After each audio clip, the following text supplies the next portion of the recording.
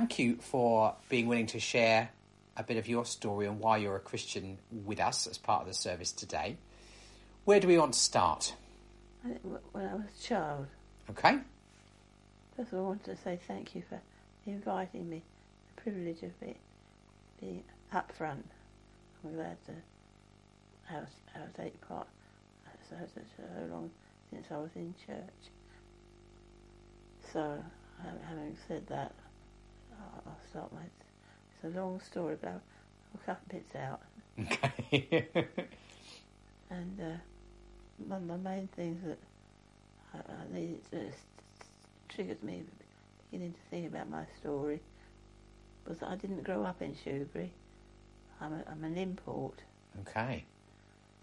And had no connection with any church at all.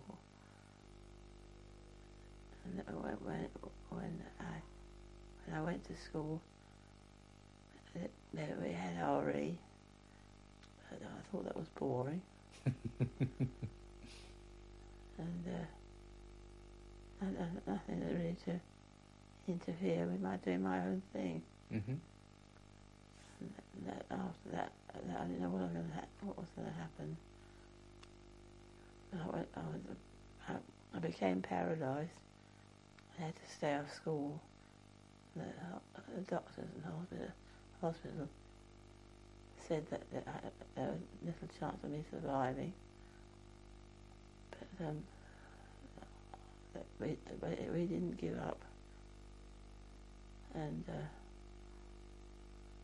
that's where the story begins. But I came to, through meeting different people, became a Christian. But at the start of it all was in the middle of the night. I'd overheard the doctor and nurses talking about me at the foot of my bed, saying there was no hope for me. And that frightened me. Mm. I was about 13, I suppose, 14. And put everything in perspective. I was frightened. I heard a voice saying, "You're mine." I think that's what couldn't distinguish all that the voice said. But I know that it meant a completely new perspective on life. I didn't know anything about Christianity, but I picked up from the RE in school. It was very limited. But biblical teaching, all from the Old Testament. And a little old, she was a short, little old lady talked to me the following morning and explained it all, what a Christian was. Didn't see the doctor again. She did that was her bit. I do sometimes wonder whether she was in trouble. Right. For speaking out, because you mustn't be specific in your teaching. That came in as a rule for the doctor. I think she might have just overlooked it. Right. I had to go very carefully afterwards. I don't know, that's me surmising. But the little lady who talked to me in the hospital was a Scottish lady. It was a slim and tiny, but she was a Christian, and came and explained all to me what it meant to put my life in the hands of Jesus. And that was the start of it. Mm-hmm. And you got better? Yes. Yeah, quite wonderfully. Almost immediately I started getting movement back. Mm-hmm. Nobody except the other kids. No. And Louise, the Scottish lady, they were the only ones that knew about it at that stage. But within a few days I was back to normal. Wonderful. And I felt it was a miracle. Yeah. But my parents didn't think so. They said, it's just growing pains. Right. And we moved on from there. But it didn't. But they were good parents, but they didn't appreciate me wanting to go to church.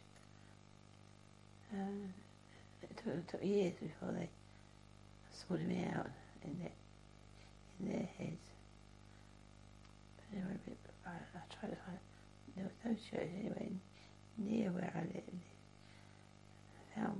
Looked around to see what there was, and my parish church was a 2 mile walk away. 2 miles? Yes. So I struggled and did that for a few weeks, and it wasn't very exciting when I got there anyway. And so I tried a different one.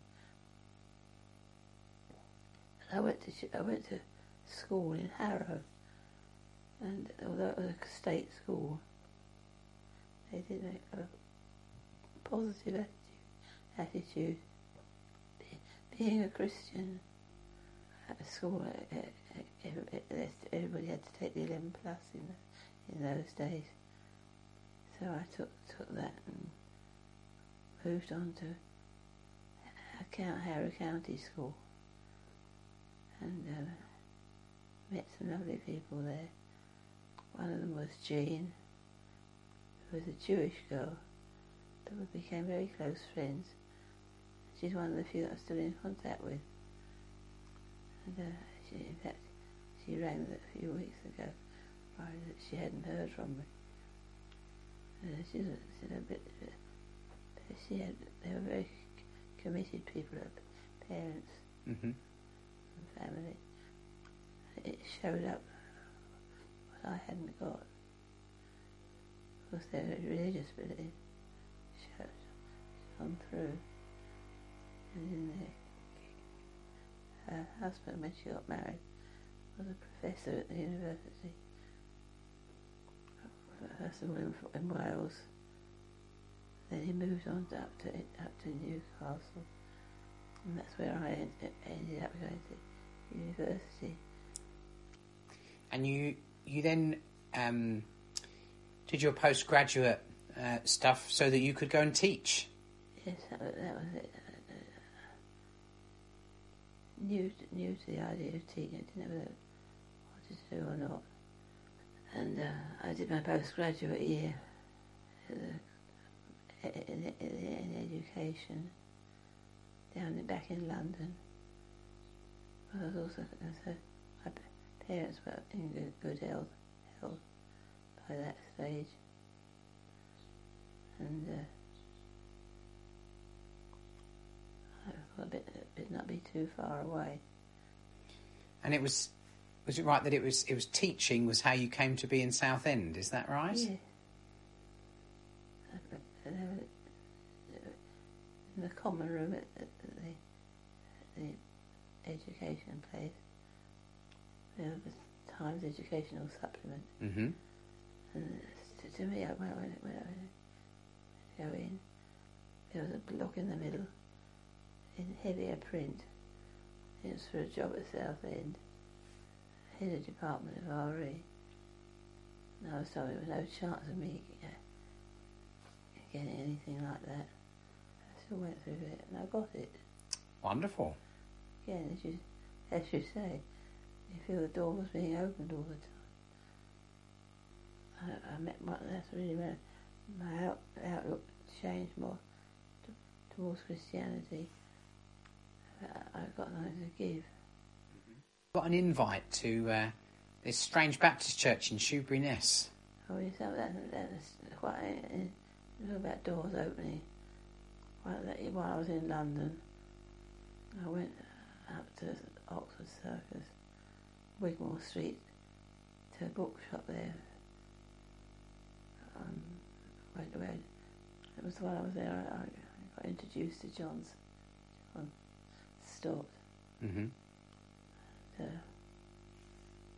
I felt she was inquired after me.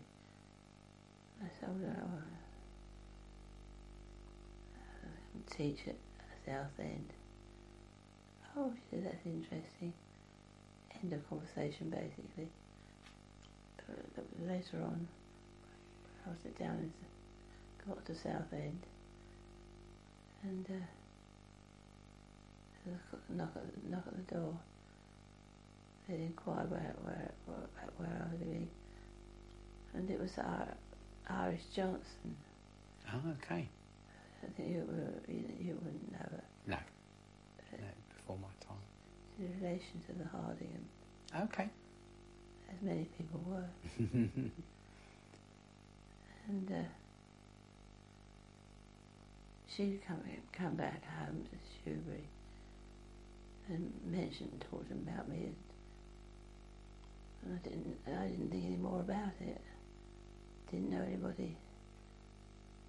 Just looked for a church and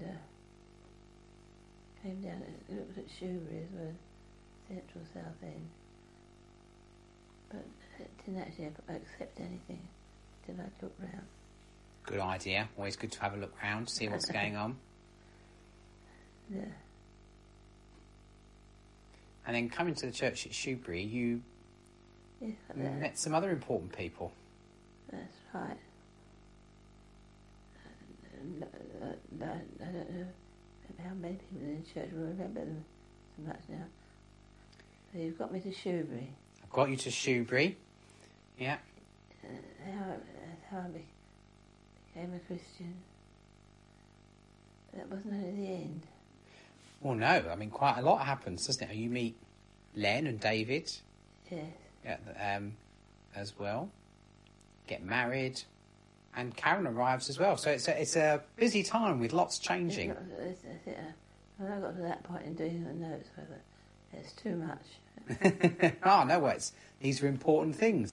And then you came to teach in Shoebury as well. So you're going to church in Shoebury and living locally, and then you came to teach across the road. Yes. How was that? That was, again, the Hardinghams, and I'd already been there on occasion. So I was torn because it wasn't Anglican. Yep. I still loved it. I loved the liturgical worship. I miss that. Still do. Mm. But it was very welcoming, and I always said I wanted to go belong in a church which reached out to young people. It was like my desire. Hence I met the people who had a similar vision. Mm-hmm. That gave me another opening to speak about Jesus. And as well as teaching in RE, you've had quite a role sharing about things of faith, and particularly the Bible in church as well, haven't you? And particularly leading the Women Exploring the Bible group for many years. Yes. That was that role in church. Mm-hmm. I could never get away without teaching coming into it. But quite a few people, I was surprised, for recent years, talking to me, who said, oh, you taught me so much in women in the Bible. So that's encouraging. Mm-hmm. One or two of them still come in to ask me questions. I don't always manage the answer. Well, Joe and I come in to ask you plenty of questions, Phil. You definitely needed for all your expertise. So if someone was to ask you the question, why are you a Christian? What would be your answer to that? Not to not to follow Jesus would have been I was disobeying God. Okay. And my life would be so meaningless without him. But I still see doors opening. Mm-hmm. I don't know what my calling is at the moment. I think I'm not. I had different roles, different times in my life. I was at home, and then at school, and then at television at home again. But there was always something I especially wanted to fulfil. I'm not even mentioning my family. That was one of the parts of my world. Just couldn't keep pace without it. And David was very special. And so I've always said that when I met and married Len, I didn't only fall in love. I fell in love with 3 men at once. Because they were all lovely. Of course, Kevin still is. Yeah. And they had a daughter as well. So there's plenty there to keep me occupied. And we had one of my grandsons. They've got 2 young children now. And another section. It never stops. There's always movement, always something happening.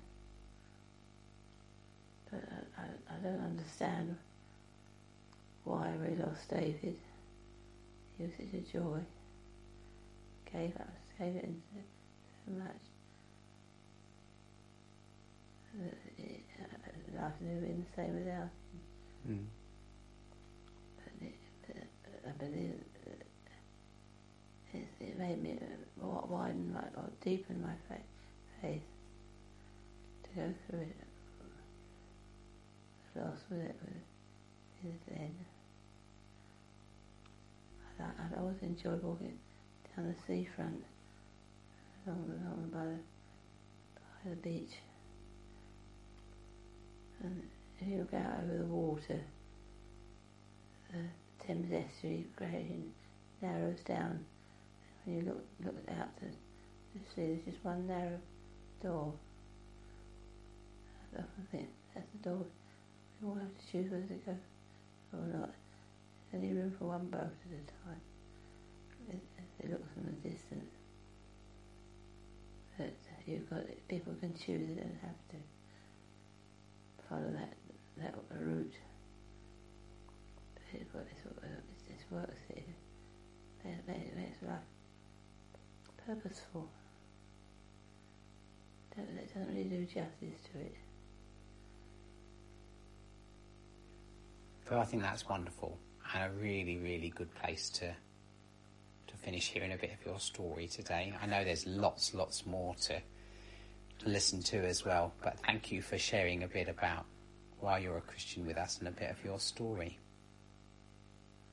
Thank you. You're very patient to listen to me. Oh, it's a joy, and I look forward to seeing you soon. Thank you.